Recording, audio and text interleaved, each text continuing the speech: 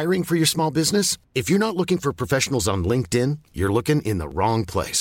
That's like looking for your car keys in a fish tank. LinkedIn helps you hire professionals you can't find anywhere else, even those who aren't actively searching for a new job but might be open to the perfect role. In a given month, over 70% of LinkedIn users don't even visit other leading job sites. So start looking in the right place. With LinkedIn, you can hire professionals like a professional. Post your free job on linkedin.com/people today. Wow. Nice. Yeah. What you're hearing are the sounds of people everywhere putting on Bombas socks, underwear, and T-shirts made from absurdly soft materials that feel like plush clouds. Yeah, that plush. And the best part? For every item you purchase, Bombas donates another to someone facing homelessness. Bombas. Big comfort for everyone. Go to bombas.com/ACAST and use code ACAST for 20% off your first purchase. That's bombas.com/ACAST. Code ACAST. سلام. قبل از اینکه این اپیزود رو بشنوید یه پیشنهاد جالب براتون دارم. اگر محتواهای با موضوع موسیقی رو دنبال میکنید، پیشنهاد میکنم به کانال یوتیوب من یعنی متیا یه سری بزنید. METTIA رو توی یوتیوب سرچ کنید یا از طریق لینک توی همین اپیزود به کانال یوتیوب من وصل بشید. اونجا من براتون از آموزش موسیقی میگم، به گالری های سازفروشی میرم، به کارگاه های سازسازی میرم، چند تا ویدیو از نوازندگی خودم و دوستام گذاشتم و از همه مهمتر مجموعه ویدیوهای آموزشی این که چطور پادکست بسازیم. راستی یادتون نره که اگر از داخل ایران هستید باید فیلتر شکنتون رو روشن کنید. ممنون از حمایت همتون.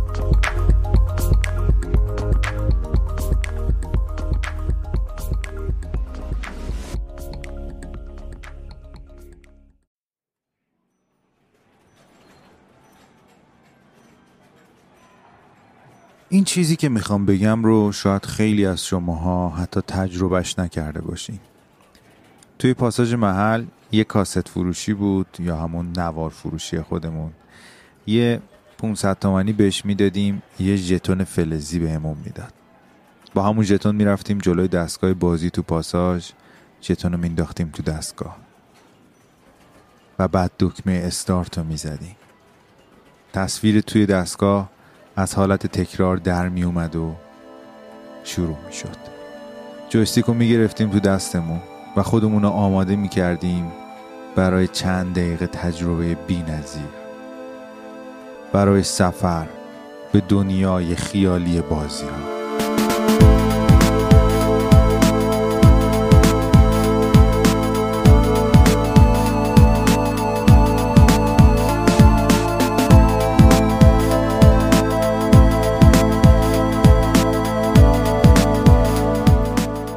سلام، من مهدی هستم و این قسمت 22 پادکست آهنگسازه. اولین قسمت در سال 3 انتشار پادکست آهنگساز و همونطور که متوجه شدید این بار با یک قسمت نوستالژی دیگه و اون هم نوستالژی موسیقی بازی.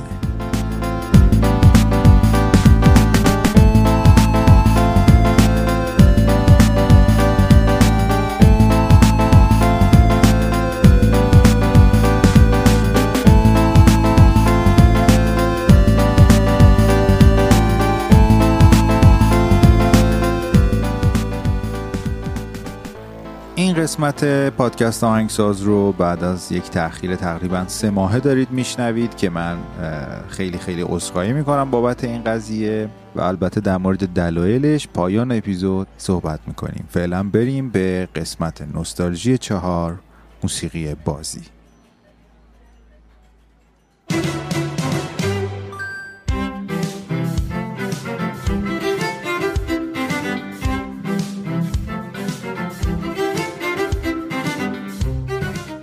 بریم سراغ همون ادامه داستانی که داشتم اول اپیزود میگفتم. خلاصه با همون 500 تومانی و اون بازی چند دقیقه‌ای اگه خیلی زرنگ و ماهرم بودی نهایتاً به وسطای مرحله 2 میتونستی بریسی. البته خیلی هم مهم نبود تشجیع میشه، از ثانیه به ثانیهش لذت میبردیم، از تصاویر رنگی و پیکسلی، از صداهای بازی ها و از موسیقی هاشون، که امروز قراره در مورد همین موسیقی ها صحبت بکنیم که از کجا شروع شد و به کجا الان رسیده.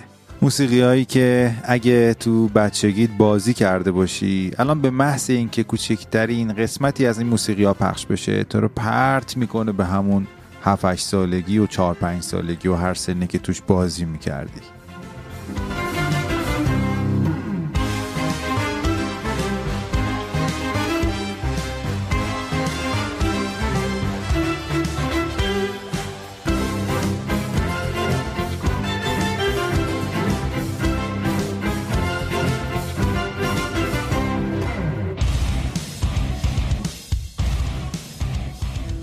الان که توی سال 2021 هستیم، چیزی حدود 40 سالی هست که صنعت بازی‌های الکترونیکی و کنسول‌های بازی وجود داره و فعال و رو به پیش رفت. نینتندو، آتاری، میکرو، سگا، پلی‌استیشن، ایکس باکس و خیلی از بازی‌هایی که سال به سال دارن ساخته میشن و پیشرفته تر میشن. کلی کنسول بازی و بازی‌هاش که برای نسل ما اگر بیشتر از موسیقی و فیلم خاطره ساز نبوده کمترم نیست.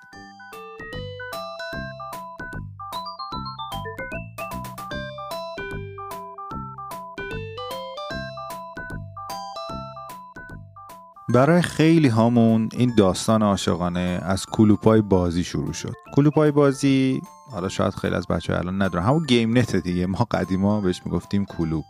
همون جایی که میرفتیم فیلم کرایه میکردیم، از یه جایی به بعد یه 4 تا دستگاه بازی هم گذاشتن. حالا سمت محل ما اینجوری بود، شاید بقیه جا اینجوری نبود. 4 تا دستگاه سگا یا میکرو، حالا بعداً هم پلی استیشن 1 میذاشتن و کنار این که اونجا میتونستی بازی بکنی، میتونستی فیلم‌های بازی هم ازشون بگیری. حالا بگذریم، داستان از اونجا شروع میشد، چون خریدن یه کنسول بازی برای خیلی از خانواده‌ها جزء واجبات نبود و باید کلی گریه‌زاری میکردی تا شاید دلشون میسوخت و یه سگای میکروی چیزی میخریدن و میتونستی بازی بکنی. ولی خب اونایی که نمیتونستن میرفتن کلوب بازی میکردن. مثلا یادم نیست چه مبلغی بود، خیلی کم بود، حتی فکر کنم 100 تا 200 تومن بود، میدادیم مثلا نیم ساعت بازی میکردیم، یه ساعت بازی میکردیم که برای ما موقع خیلی خوب و زود میگذشت.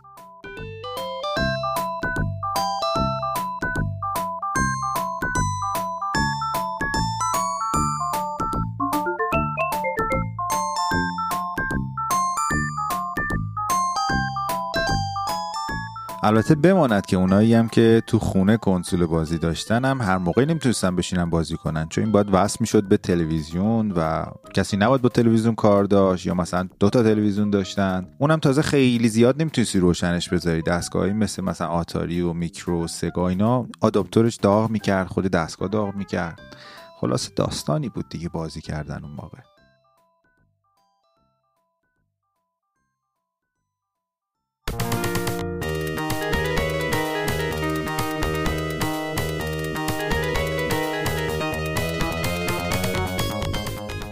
زمان سگا و میکرو بازیاش به صورت کارتریج بود، یه برد الکترونیکی بود که یه کاور پلاستیکی هم داشت که عکس بازی‌ها روش بود. ما بهش میگفتیم فیلم، مثلا میگفتیم چند تا فیلم داری و اینا، یا مثلا بازی‌ها ممکن بود یه دونه فقط بازی تو اون فیلم باشه یا چند تا بازی باشه، میگفتیم مثلا بازیش 4 فیلمش 4 لبه است، مثلا 4 تا بازی توش داره. گاهی اوقات مثلا با دوستامون عوض می‌کردیم، من بازی‌هامو میدادم به اون مثلا بازیاشو میداد، یه هفته بازی می‌کردیم یه ذره تنوع داشته باشیم، چون بازیاش خیلی کوتاه بود دیگه. مثلا بعضی موقع گیم پلیش به 1 ساعت هم نمی‌رسید، چون تمام مراحل رو میتونستی بازی کنی در عرض 1 ساعت و خب تکراری میشد. به خاطر همین خیلی موقع فیلماشو با هم عوض می‌کردیم، خیلی موقع‌ها می‌رفتیم کلوب با هم شرطی می‌زدیم. اما الان که سالها از اون روزهای خوش بچگی میگذره، از اون شور و شوق میگذره، خیلی از این بازی ها خب کنسولش دیگه در دسترس نیست و شاید ما هم اگه داشتیم نمیدونیم یه جای گم و گور شده یا گم شده یا خراب شده. البته دیدم بعضی جاها مثلا هنوز سگا میفروشن، تو سایت ها اینا سرچ بکنید سگا و میکرو اینا فکر کنم آکبند میتونید بخرید. اما از اون آسونتر شبیه سازای کامپیوتریش هست که میتونید نصب بکنید و همون بازی ها رو که با حجمای خیلی کم، مثلا یه بازی که ما اون موقع چندین ساعت باش سرگرم میشدیم حتی 1 مگابایت هم نمیشد، در حد 400-500 کیلوبایت بود همه اون بازی و همه اون مراحل و همه اون تصاویر و همه اون موسیقی ها. اما حتی خود انجام دادن این بازی ها به صورت الان توی کامپیوتر میتونین انجام بدین یا دیدن تصاویرش توی یوتیوب انقدی منو نمیبره به اون حال و هوا که موسیقی ها و صداهایی که اون زمان تو گوش ما خونده شده بود و موسیقی ها انگار بیشتر خاطره رو برای من زنده میکنه. البته یه دلیلش هم در مورد من میتونه این باشه که من از سگا یا میکرو گاهن به عنوان موزیک پلیر هم استفاده میکردم. مثلا بعضی از موسیقی های این بازی ها انقدر اون موقع برای من جذاب بود که من مثلا میذارم رو تیتراژ بمونه که آهنگشو بشنوم، بارها این آهنگ پخش بشه. خیلی از بازی ها بودن که این حالتو داشتن و موسیقیش برای من اصلا یه دنیای دیگه بود از بازیش. ممکن بود بازی هم دوست نداشته باشم ولی با موسیقیش خیلی کیف میکردم اون زمان و واقعا جای ویژه‌ای توی ذهن من داره و دوست دارم امروز از تاریخچه موسیقی بازی بگم براتون و بشنویم از آهنگای خاطره انگیز بازی‌هایی که توی این 30-40 سال ساخته شدن تا به صنعت پیشرفته موسیقی بازی امروز برسیم.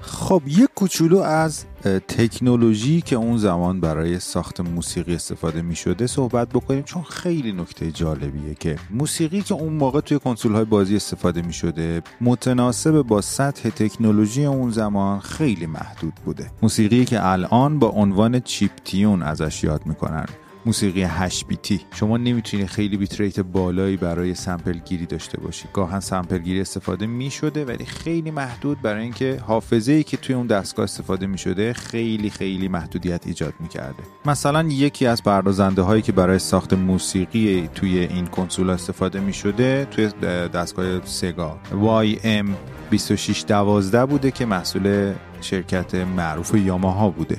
یک پردازنده سینتیسایزر FM 6 کاناله 4 اپراتوره که این میتونست به آهنگساز این امکانو بده که بتونه سازهای مختلفی استفاده بکنه و توسط اون پردازنده توی بازی اجرا بشه. یعنی قطعه ضبط شده‌ای وجود نداشته، همه چیز برنامه نویسی میشده، یعنی تمام آهنگی که میخواسته ایجاد بکنه و حتی صداها خیلی موقع بر عهده همین پردازنده بوده. صداها منظورم ساند افکت‌ها، صدای شلیک، صدای راه رفتن، صداهایی که توی محیط بازی وجود داره.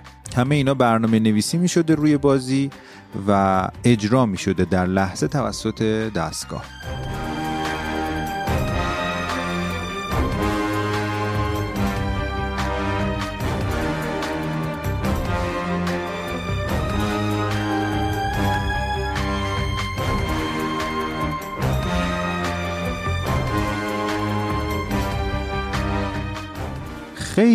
خیلی وضعیت محدود بوده و البته خوبیش این بوده که اتفاقا اون موقع فکر میکردن که چقدر تکنولوژی و چقدر امکان برای ما وجود داره. الان تو زمان ما بهش میگیم محدود. برای همین آثار خارق‌العاده اون زمان خلق شده بدون توجه به این قضیه که ما محدودیتی وجود داره برامون. با همون صداهای محدودی که در اختیار آهنگساز قرار میگرفت، آهنگهای زیادی برای مراحل مختلف ساخته میشد. یه مقدار احساس شباهت میکردیم. مثلا خب همه بازی‌های سگا موسیقیاشون انگار شبیه هم بود، چون صدای سازهایی که داشتن استفاده میکردن از یک دستگاه سینتیسایزر داشته استفاده می‌شده، ساخته می‌شده و اجرا می‌شده. حالا توی پلتفرم‌های مختلف هی توی این پردازنده به وجود اومد و از هم پیشی می‌گرفتن. مثلا نینتندو یه زمانی از سگا دستگاه پردازش صداش بهتر شد، خروجی صداش بهتر شد، تا اینکه حالا کلاً این سیستم موسیقی 8 بیتی کنار رفت. اما بریم سراغ خود بازی‌ها و موسیقی‌هاشون.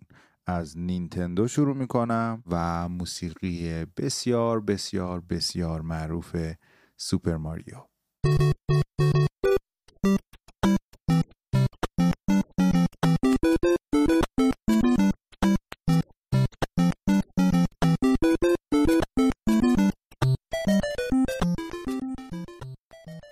از ملودی و تنظیم هارمونیش که نگم، خیلی هاتون این آهنگ رو با اجراهای مختلف، سازهای مختلف شنیدید. توی فضای مجازی امروز خیلی دیده میشه.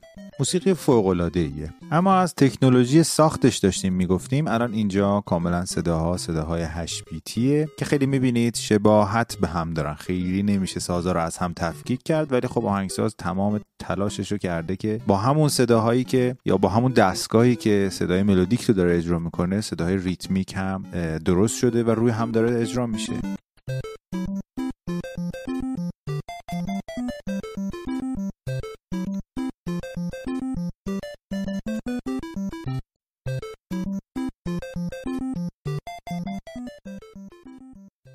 موسیقی بازی علاوه بر این که باید متناسب با هر مرحله بازی و فضایی که به صورت تصویری طراحی شده، موسیقیش هم به طور جداگانه طراحی بشه و متناسب اون فضاها باشه، باید برای اتفاقات مختلف هم موسیقی جداگانه طراحی بشه. مثلا برای لحظه باخت، برای لحظه بردن، برای رفتن به مرحله بعد و هر اتفاق دیگه‌ای باید باشه. اصطلاحاً باید اینتراکتیو باشه. یه چند تا نمونهشو تو همین سوپر ماریو بشنویم.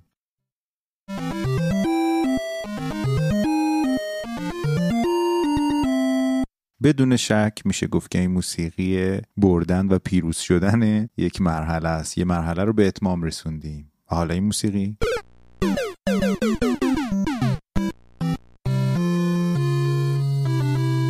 سوختی. اینجا هم که معلومه احتمالاً جونتو از دست دادی و مردی و دوباره از اول.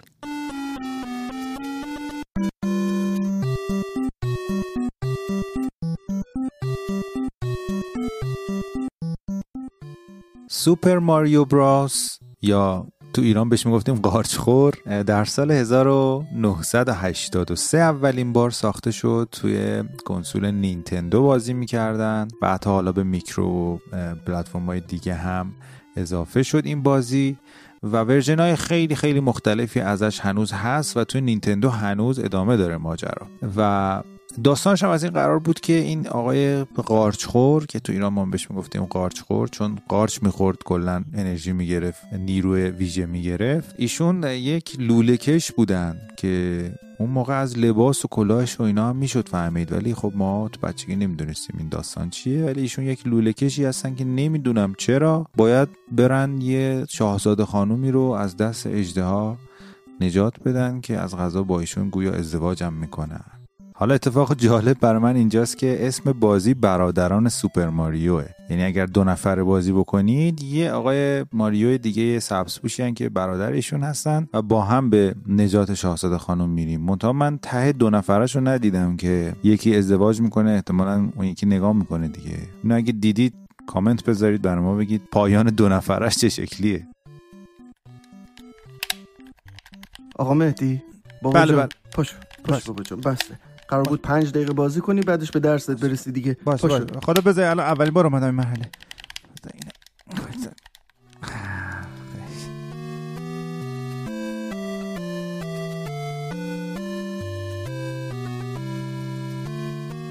آهنگساز این اثر ماندگار کوجی کوندو، یک آهنگساز 60 ساله ژاپنیه که خب طبیعتا تمام نسخه های سوپر ماریو رو که تا الان اتفاقا بیش از 750 میلیون نسخه از تمام ورژن های مختلف این بازی فروخته شده رو آهنگسازی کرده. ایشون از بچگی عاشق الکترونیک و موسیقی بوده. در مورد الکترونیک آموزش‌های جامعی دیده، ولی در مورد موسیقی فقط اینطوری بوده که توی سری گروه‌های جاز ساز می‌زده و توی بازی‌های آرکید، یعنی دستگاهایی که بیرون می‌ذارن بازی بکنید، عشق خودشو پیدا کرده که هم موسیقی بوده هم الکترونیک و اینطوری بوده که علاقه‌مند شده و توی شرکت نینتندو استخدام شده و موسیقی بازی‌های متعددی رو تا به حال ساخته. به جز سوپر ماریو، یکی از بازی‌های معروف دیگه‌ای که میتونیم ازش بشنویم The Legend of Zelda.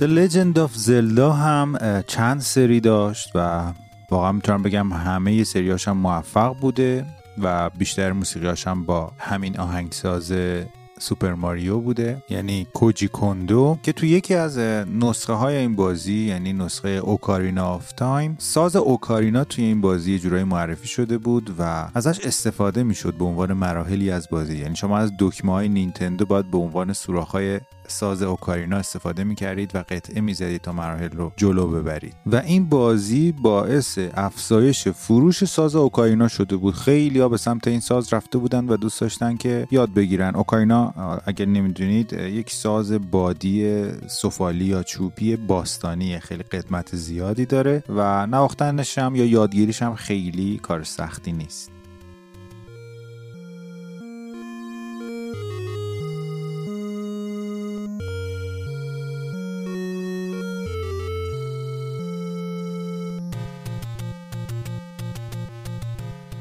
یه نکته جالبی که توی تنظیم این قطعات 8 بیتی وجود داره سازبندی و تنوع کم صداها توی این آهنگاست. خب همشون الکترونیکیه، اون هم با امکانات کم و تنوع صدایی کم، اما هیچ کم و کاستی و هیچ اشکالی توی ملودی سازی و تنظیم ارکستراسیون این قطعات وجود نداشته. برای اینکه شما هم با من هم عقیده بشین بریم بشنویم چند ورژن مختلف که توی سالهای بعد از همین تمی که دارید میشنوید ساخته شد با ارکستراسیون مختلف و سازبندی های پیشرفته تر.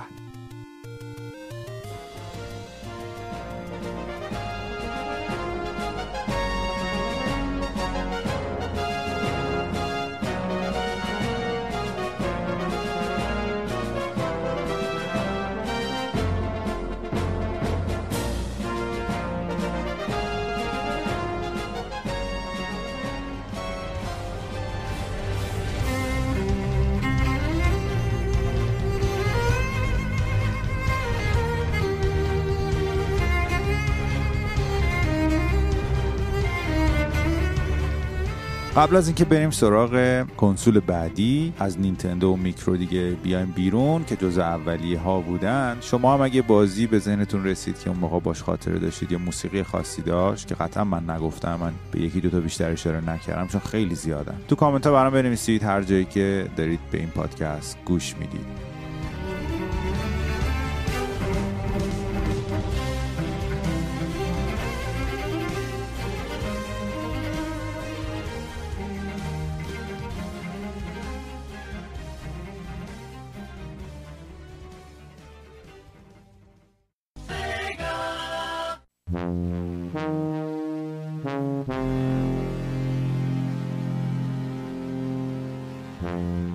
توی دهه 40 میلادی یک شرکت ژاپنی تأسیس شد به اسم استاندارد گیم که بعدها یعنی 10 سال بعدش به سرویس گیمز اسمش رو تغییر داد. الان هم مخفف این دو کلمه اسم این شرکت رو تشکیل میده، یعنی سگا.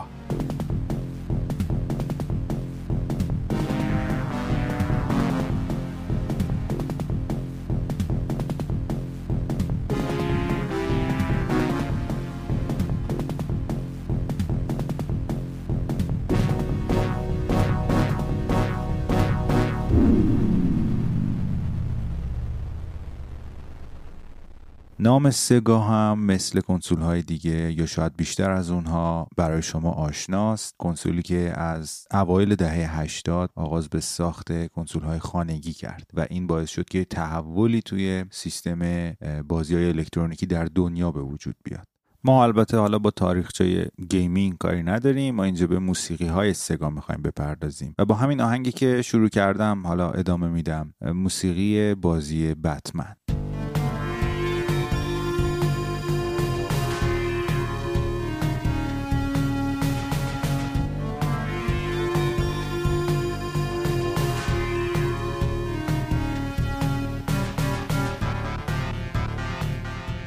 این بازی یکی از همون بازیاییه که تو اول اپیزود توضیح دادم، تعریف کردم که من بچه بودم میرفتم توی پاساژ توی دستگاه آرکید اینو بازی میکردم و همیشه لول 1 رو رد میکردیم، اواسط لول 2 دیگه شارژمون تموم میشد، پولمون تموم میشد. ولی بعدن که خودم سگا خریدم این بازیشو داشتم و چند بار تموم کردم مراحلشو. بازی بسیار مخوفی بود، درست مثل کاراکتر بتمن و موسیقیاش خیلی مناسب این فضا ساخته شده بود. به چند تا آهنگ دیگه هم گوش بدیم.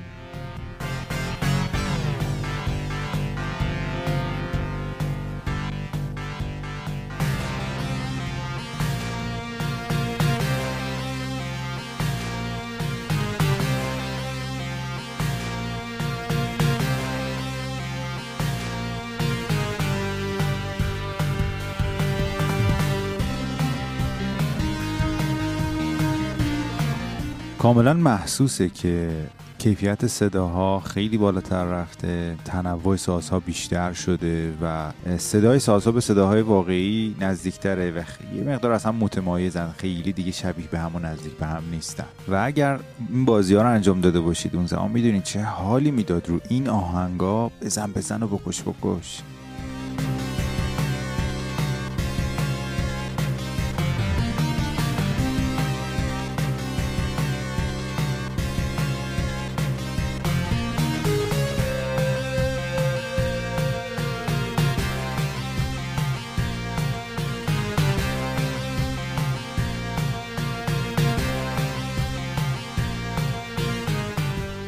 مثل بازی قارچخور که مثال زدیم یا هر بازی دیگه ای، این بازی هم طبیعتاً برد و باخت داره دیگه. اگه ببازیم یه موسیقی داره، اگه اون مرحله رو به پایان برسونیم یه موسیقی داره که اونا رو هم الان بشنویم.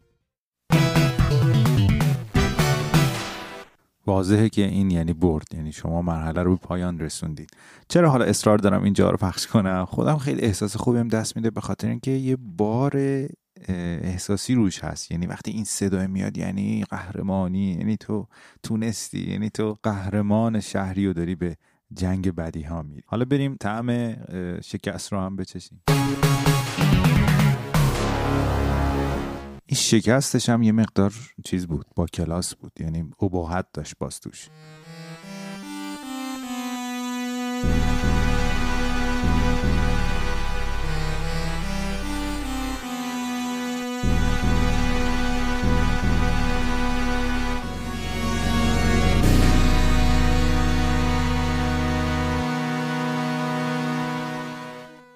اینجا دیگه بتمن جوکر رو شکست داده بود و این اندینگ تم بازیه. و برای حسن ختام بگم که آهنگساز این کار هم ناوکی کوداکایی که آهنگای دیگه هم برای سگا ساخته.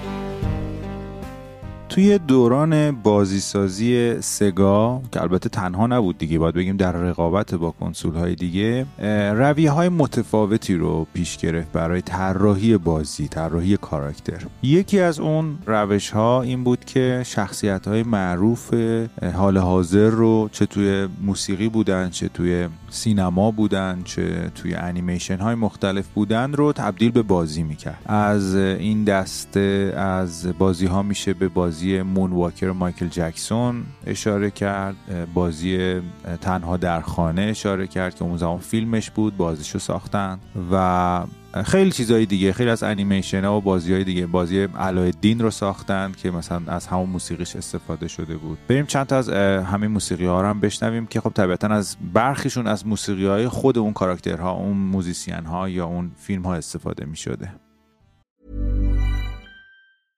Hey, I'm Ryan Reynolds. Recently, I asked Mint Mobile's legal team if big wireless companies are allowed to raise prices due to inflation. They said yes. And then when I asked if raising prices technically violates those onerous 2-year contracts, they said, "What the are you talking about, you insane Hollywood ass?"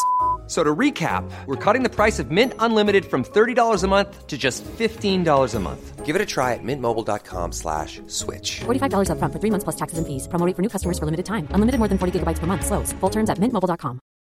Hey, Dave. Yeah, Randy. Since we founded Bombas, we've always said our socks, underwear, and T-shirts are super soft. Any new ideas? Maybe sublimely soft. Or disgustingly cozy. Wait, what? I got it. Bombas.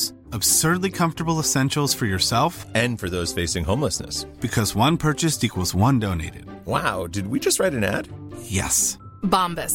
Big comfort for everyone. Go to bombas.com/ACAST and use code ACAST for 20% off your first purchase.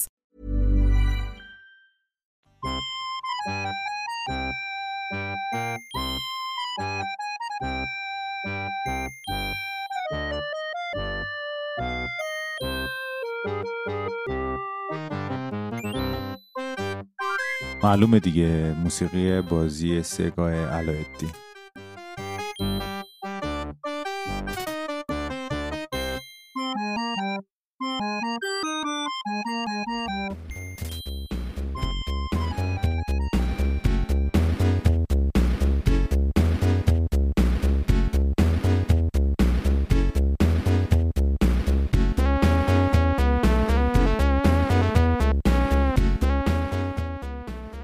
اینم که دیگه نیاز به معرفی نداره، موسیقی بلی جین از مایکل جکسونه که توی بازیش که به نام مونواکر بود استفاده کرده بودن، که مایکل جکسون کاراکتری بود که کلا به نجات بچه‌ها و اینا میرفت و با آدم بدا می‌جنگید.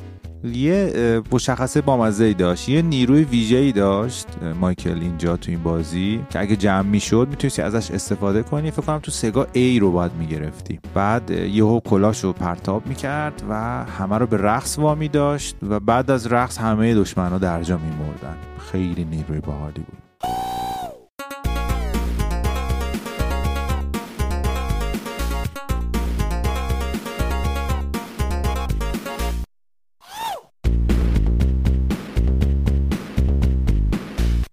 همینطوری که داشتم در مورد بازی مونواکر مایکل جکسون توی سگا تحقیق میکردم، به یه مورد بامزه خوردم و متوجه شدم که مایکل جکسون به کلاً بازی سگا علاقه زیادی داشته، به خصوص شخصیت سونیک توی بازی ها و بارها اینو اعلام کرده و یک شایعه یا بهتر بگم یه تئوری وجود داره که هیچ وقت ثابت نشده. اون همینه که یکی از نسخه های سونیک رو مایکل جکسون آهنگسازی کرده که درست برخورد کرد با همون اتهام دروغین کودک آزاری که اون سالها درگیرش کرده بود. این قضیه کلا محو شد اخبارش و هیچ وقت نه خود مایکل جکسون نه سگا این رو نپذیرفتن که این اتفاق افتاده و موسیقی اون نسخه از سونیک رو مایکل جکسون ساخته. ولی کسایی بودن که رفتن این آهنگای مایکل جکسون رو گذاشتن کنار بعضی از اون آهنگا و یک المانای مشترکی توش پیدا کردن که خیلی بامزه است. اگه سرچ کوتاه بکنید بهش میرسید.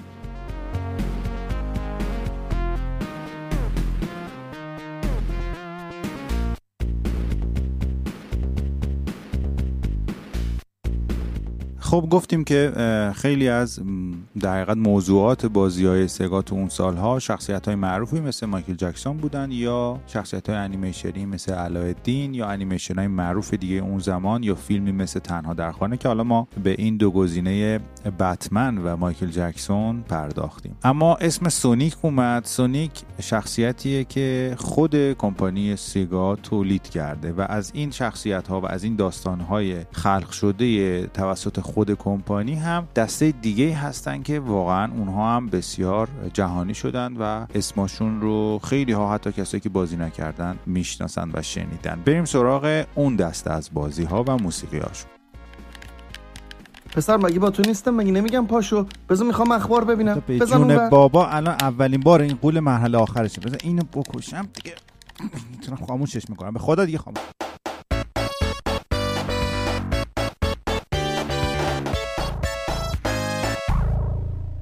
بله، شخصیت سونیک که یک موجود بسیار پرسرعتی بود که سرعتش توی بازی بسیار استفاده میشد و ماناها رو رد میکرد و امتیازها رو میگرفت و مرحله به مرحله جلو میرفت. سونیک رو میشه مشابه سوپر ماریو توی نینتندو دید که به حال برند نینتندو بود و هنوز هم هست. نسخه های زیادی ازش ساخته شد و درآمدزایی برای نینتندو بوده و هنوز هم هست. سونیک هم یه جورایی برای سگا همین کارایی رو داشت.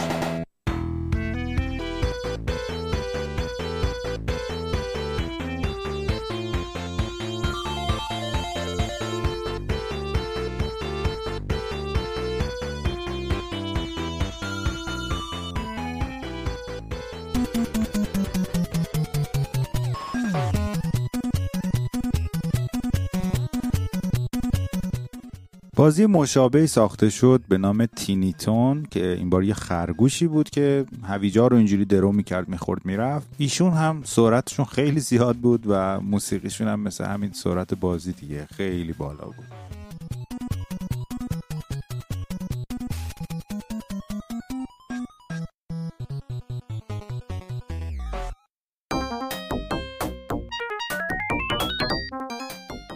یکی از بامزه ترین بازی‌های سگا که حالا خیلی هم قیافه معروفی داشت همین فلینتستونز یا مرد عصر حجری بود که این گردنبند خانومش گم میشه، این میره خودشو به هزار بدبختی میزنه پیدا میکنه، بعد دوباره مراحل تمام میشه، خانوم دوستش میاد میگه پاپیون من گم شده. خلاصه هر سری برای سری چیزای چندان با ارزش چه بدبختی هایی تو مراحل مختلف میکشیدیم ما.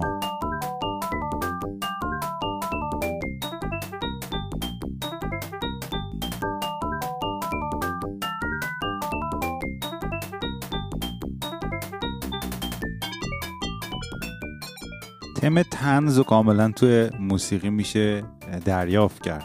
کاملا چهره این دوستمون مرد عصر حجری هم همین شکلی بود. اتفاقایی که براش میافتاد خیلی بامزه و خنده‌دار بود.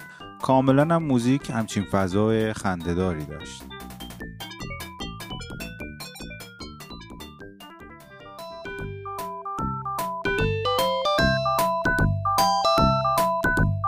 بیشتر این بازیایی که تا حالا اسمشون رو بردم از سونیک و اون تینیتون و خرگوشه و همین آقای عصر حجری یه طراحی بازی تقریبا مشابهی به هم داشت. مثلا یکیشون توی لوکیشن جنگل بود، یکیشون توی شب بود، یکیشون همیشه توی آب بود و اصلا گیم پلی تغییر میکرد. وقتی تو آب بود شرایط کلا عوض میشد. ولی چیزی که برای من جالب بود اینه که موسیقی های مرحله دریایی یا توی آب کلا خیلی لطیفتر و باحالتر بود و خیلی دلچسب. این موسیقی هم که میشنوید مال مرحله داخل آب همین بازیه.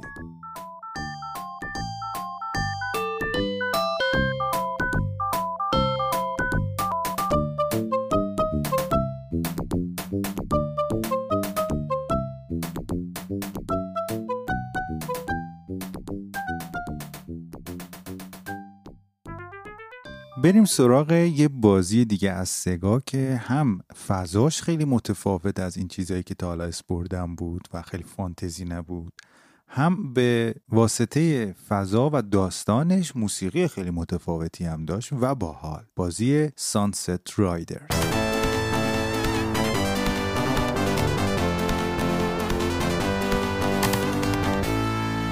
بازم یه بازی دو بعدی منتها این بار با یک فضا و تم متفاوت، تم گنگستری و هفت‌تیرکشی.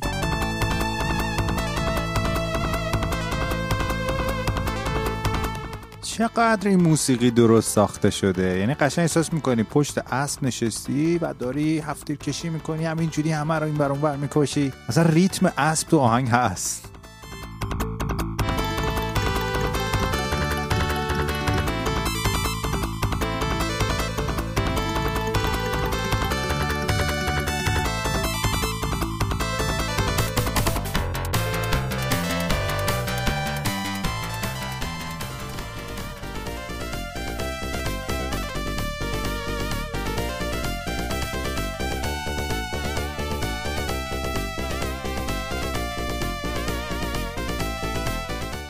بازی پر آهنگی بود. حدود 27-8 تا ترک ازش تو اینترنت وجود داره برای فقط همین یه دونه بازی، در صورتی که بازی‌های دیگه خیلی کمتر آهنگ براش ساخته میشد. بریم سراغ تم برد و باخت این بازی، اونا رو هم بشنویم.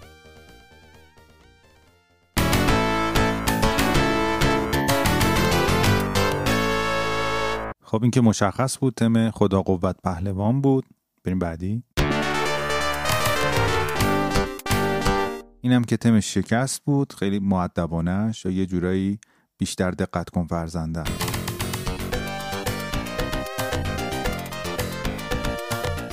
خدایی اعتراف کنید چند تاتون با شنیدن این آهنگا وسط بازی دسته بازی رو ول می‌کردید و می‌رقصیدید. خیلی خوب آهنگاش.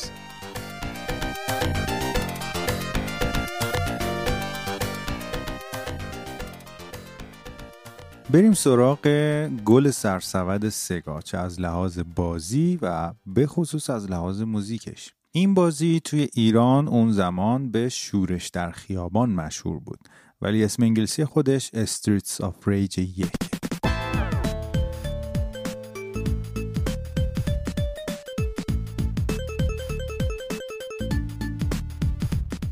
مطمئنم خیلیاتون مثل من فقط زدین رفتین، یعنی خیلی متوجه داستان نبودیم که چی بوده اونه. حالا البته زبانش هم انگلیسی بود، اگر زیرنویسی چیزی داشت ما که متوجه نمی‌شدیم، ولی الان که خوندم خیلی برام جالبه که داستان از این قرار بوده که شهر دست یک سندیکای جنایتکار میفته به نام آقای ایکس. هیچ وقتم اون آقای ایکس اسم دیگه ای نداشته، تا آخر بازی همون آقای ایکس بوده و انقدر سلطه داشته روی شهر، حتی رو پلیس شهر هم تاثیر گذاشته بوده و رئیس پلیسا و مقامات یا ازش میترسیدن یا ازش رشوه گرفته بودن و کاری به کارش نداشتن. تا اونجایی که 3 تا از پلیسای اون شهر به نام آدم هانتر، اکسل استون و بلیز فیلدینگ، 2 تاشون آقا بودن، 1 دونه خانم، که کاراکترهای بازی بودن، شما میتونید انتخاب کنین بین اینها شروع میکنن به مبارزه با شورشی‌های توی شهر. تا یه جایی پلیس همکاری میکنه، اما از یه جایی به بعد این 3 تا پلیس کلاً تنها به مبارزه میپردازن.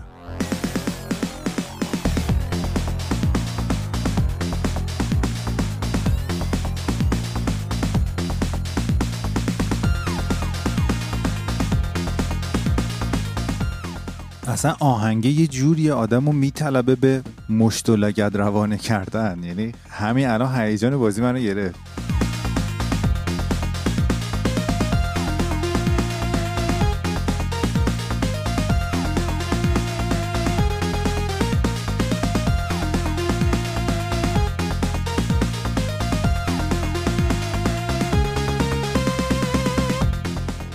ساختار بازی ها و طراحی داستانشون همیشه اینطوری بود که یه مرحله رو میگذروندی، بعد آخرش یه باس داشت، ما موقع میگفتیم غول داشت. غول اون مرحله رو باید شکست میدادی تا میرفتی مرحله بعد. جذابیت این قضیه باز هم تو موسیقی بود. وقتی صدای موسیقی آروم آروم کم میشد و یه آهنگ دیگه میومد، یعنی اوه سر و کله غول داره پیدا میشه.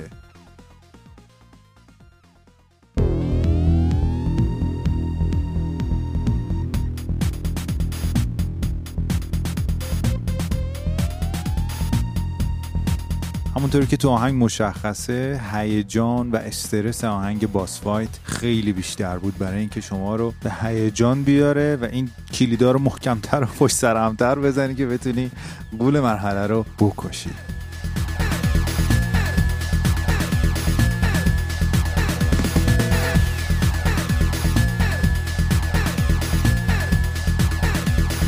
ما اون موقع این بازی‌ها رو روی یه تلویزیون 14 اینچ انجام میدادیم که اسپیکر آنچنان قوی نداشت. اون موقع خیلی باش حال میکردیم، ولی الان که دارم با سیستم صوتی خوب میشنوم اینم عجب موسیقی داره. یادآور بشم که این موسیقی هایی که داریم میگیم برای بازی های اوایل دهه 90، یعنی 93 4 اینا.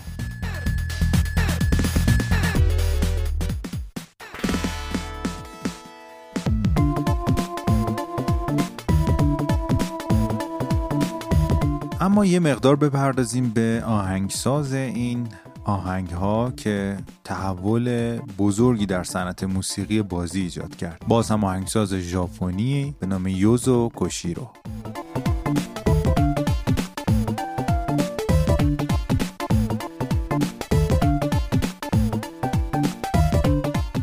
یوزو کوشیرو در سال 1967 در توکیو متولد شد. مادرش پیانیست بود و توی همون سن 3 سالگی نواختن پیانو رو به پسرش یاد داد. تا 5 سالگی اون تقریبا میتونست خیلی از قطعات پیانو رو اجرا بکنه. قبل از سن 10 سالگی هم یه دوره 3 ساله پیش آهنگساز مشهور ژاپنی جو هیسایشی دید و از اون به بعد هر چه که از موسیقی بلده و اجرا میکنه رو خودآموز یاد گرفته.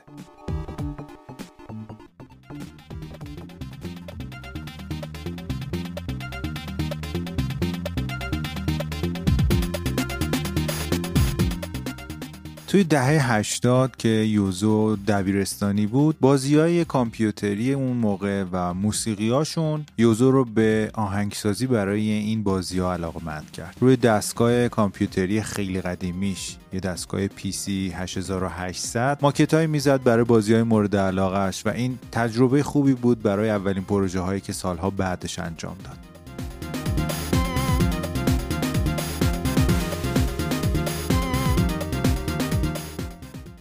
تا سن 18 سالگی که با همکاری با نیهون فالکام وارد صنعت موسیقی بازی شد.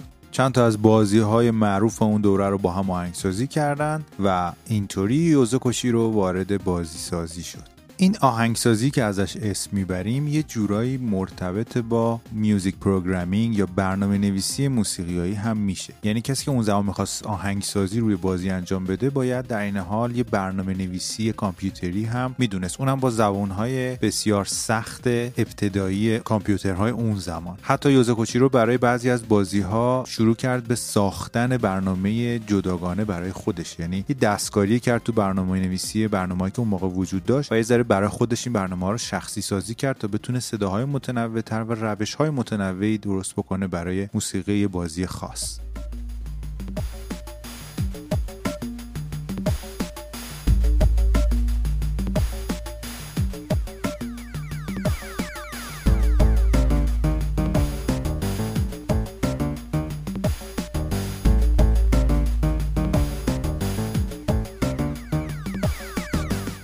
همین خلاقیت هایی که یوزو اون زمان به کار برده بود و دقیقاً خواسته بود جور دیگه ای کار بکنه متفاوت از محدودیت هایی که نرم افزارهای اون زمان ایجاد میکرد و همچنین تلفیقش با موسیقی هایی که اون موقع با این سبک موسیقی هنوز تلفیق نشده بود، موسیقی دنس، موسیقی تکنو با ساختار 8 بیتی، خیلی اتفاق جالبی بود که موسیقی شورش در شهر یا استریتس آف ریج رو فراتر از زمان خودش نشون میده. حتی الان وقتی گوش میدی خیلی انگار نو به نظر میرسه.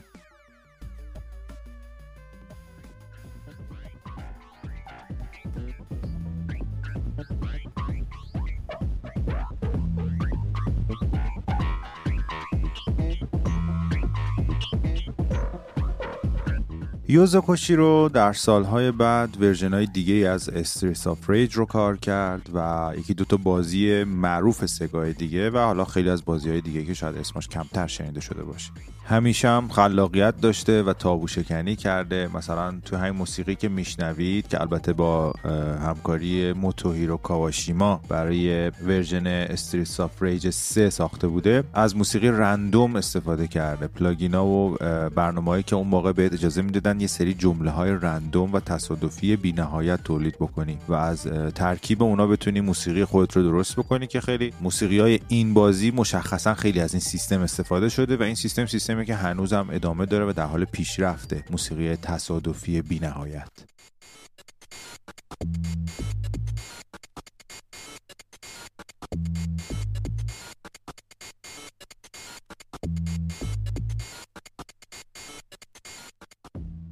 اینم اضافه بکنم که یوزو کوچیرو از همون سالهای اول که دیگه به موفقیت رسید با همکاری خواهر و مادرش صاحب یک کمپانی تولید و توسعه بازی هم شدن که هنوز هم توی همین شرکت کار میکنه در کنار آهنگسازی. کمپانی انشینت که فعالیت‌های گسترده‌ای تو زمینه تولید بازی داشته.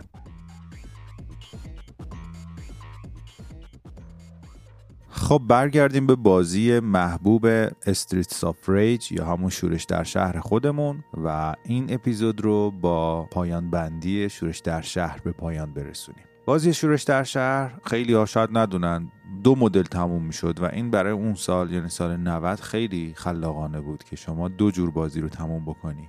یکیش این بود که خودت جای شخصیت منفی بازی قرار می گرفتی و شهر رو تحت سلطه خودت در حقیقت قرار می دادی. به صندلی آقای ایکس جنایتکار تکیه می زدی و شما می شدی آدم بده و این پایان موسیقی مخصوص به خودشو داشت، همین که دارید می شنوید.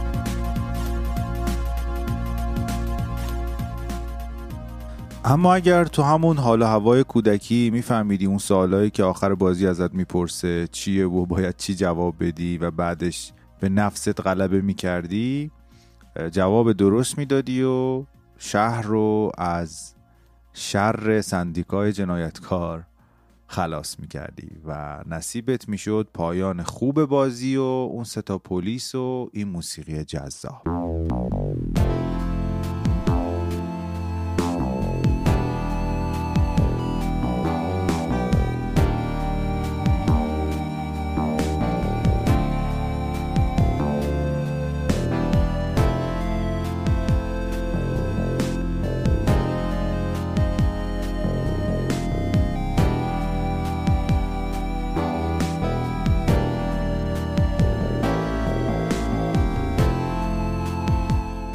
به پایان این قسمت پادکست آهنگساز رسیدیم با این موسیقی باحال و این خبرم بهتون بدم که نوستالژی 4 یعنی موسیقی بازی قسمت دوم هم داره. تا اینجا به بازی‌های 8 بیتی پرداختیم و موسیقی که هنوز در قالب خیلی خیلی کم حجم ساخته میشد، ولی دیدید و شنیدید که چه معجزاتی توش اتفاق افتاد و چه چیزایی خلق شد. و توی قسمت بعدی به موسیقی‌هایی که دیگه در دنیای CD ساخته میشد برای بازی و با حجم‌های بالاتر و تکنولوژی که بعدها برای ساخت موسیقی استفاده میشه دربارش صحبت میکنیم.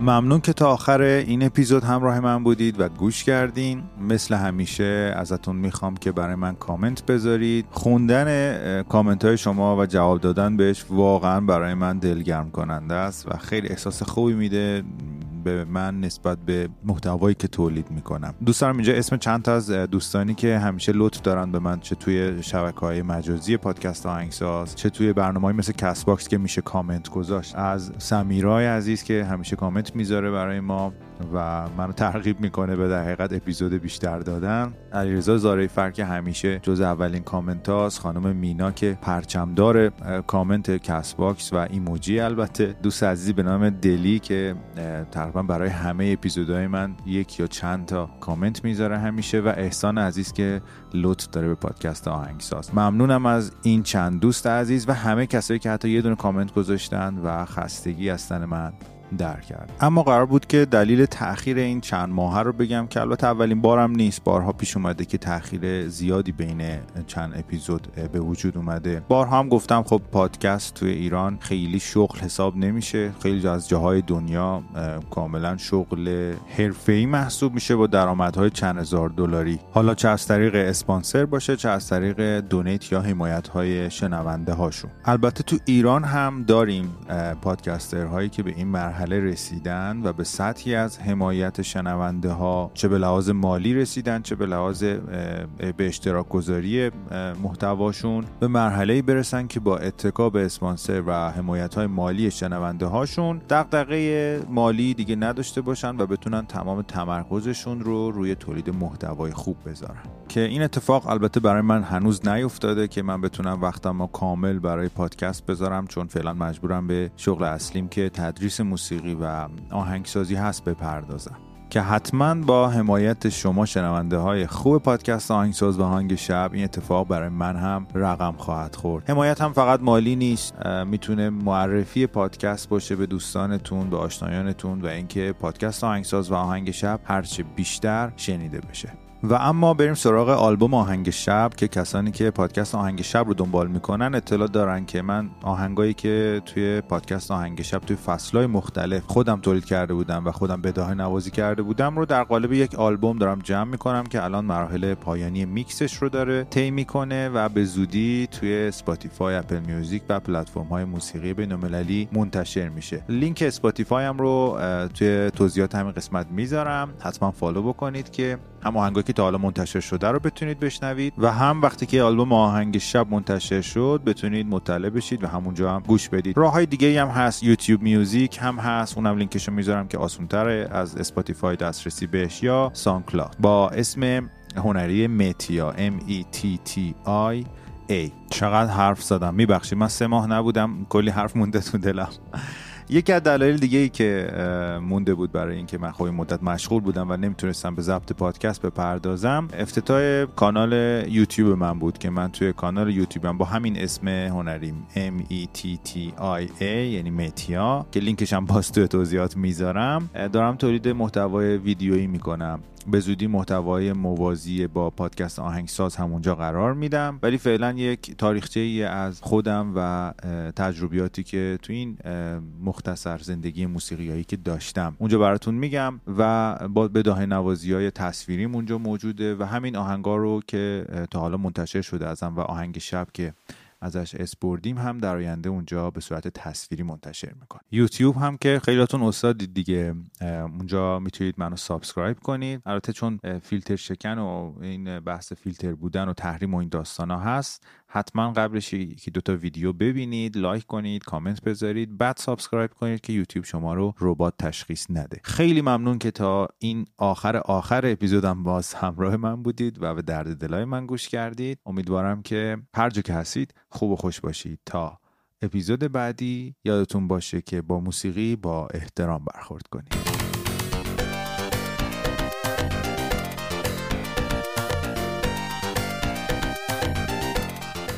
یه روز جمعه ما میخوایم استراحت بکنیم و از صبح صدای این عنکرالاسواد بم بم بم بم بم. آخه من نمیدونم این چی داره، هی یه دکمه میزنه. پاشو برو تو خیابون بازی کن دیگه. مگه بچهای مردم چیکار میکنن؟ آقا پاشو، پدر منو در آوردی، به خدا اینو میذارم در کوچه نمکی برش داره ببردش. این چیه این ماسک ما خریدیم آوردیم، این هم پول دادیم، همش دستش تو اونه. هی دنگ دنگ دنگ دنگ دنگ اعصاب برای من نذاشتی تو. من نمیدونم شما درس ندارین، به شما مشق نمیدن. زمان ما اینقدر مشق نوشتیم دستمون پینه میبست. آخه بابا ول کن دیگه، بسته دیگه. از صبح تا شب توی این نشسته، گردنش حد شده انقدر نشسته جلوی تلویزیون، چشات در اومد. هی بعد منم برات عینک بیشتر بگیرم. 4 روز دیگه میگن بچه‌ت کوره، نمیتونم بگم 24 ساعت نشسته پای تلویزیون.